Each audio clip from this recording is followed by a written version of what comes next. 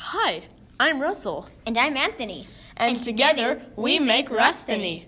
Today we're going to be doing a new episode of Wanda, Women, and Door. Called The Pet. Starting in 3, 2, 1. Hey Wanda, I has a present for you. Really? What do you has for me? I has a bullfrog. His name is Erdl. Yay! We should go to Walmart to buy a cage for him. Good idea. Later. Do you think this will do? That's a mailbox. Perfect. Let's go to your house. Okay, we can walk there. Hi, Wanda. Hi, Door. Hi, weird kid. Can we borrow your rocket-powered snowboard? Yeah, Grandma.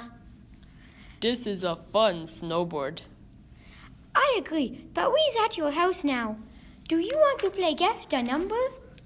Yeah, can Erdl play too? Sure. Okay, Erdl. You think of a number between 1 and 3, and me and Wanda try to guess the number. I'll guess 1. I guess 3. Aw, it was 2.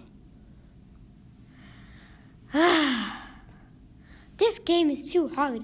Want to play Monopoly? Sure, Erdl can play too. 5 minutes later. No, Wanda, you can't buy that property. Erdl owns it. Oh, then I'll buy it from Erdl.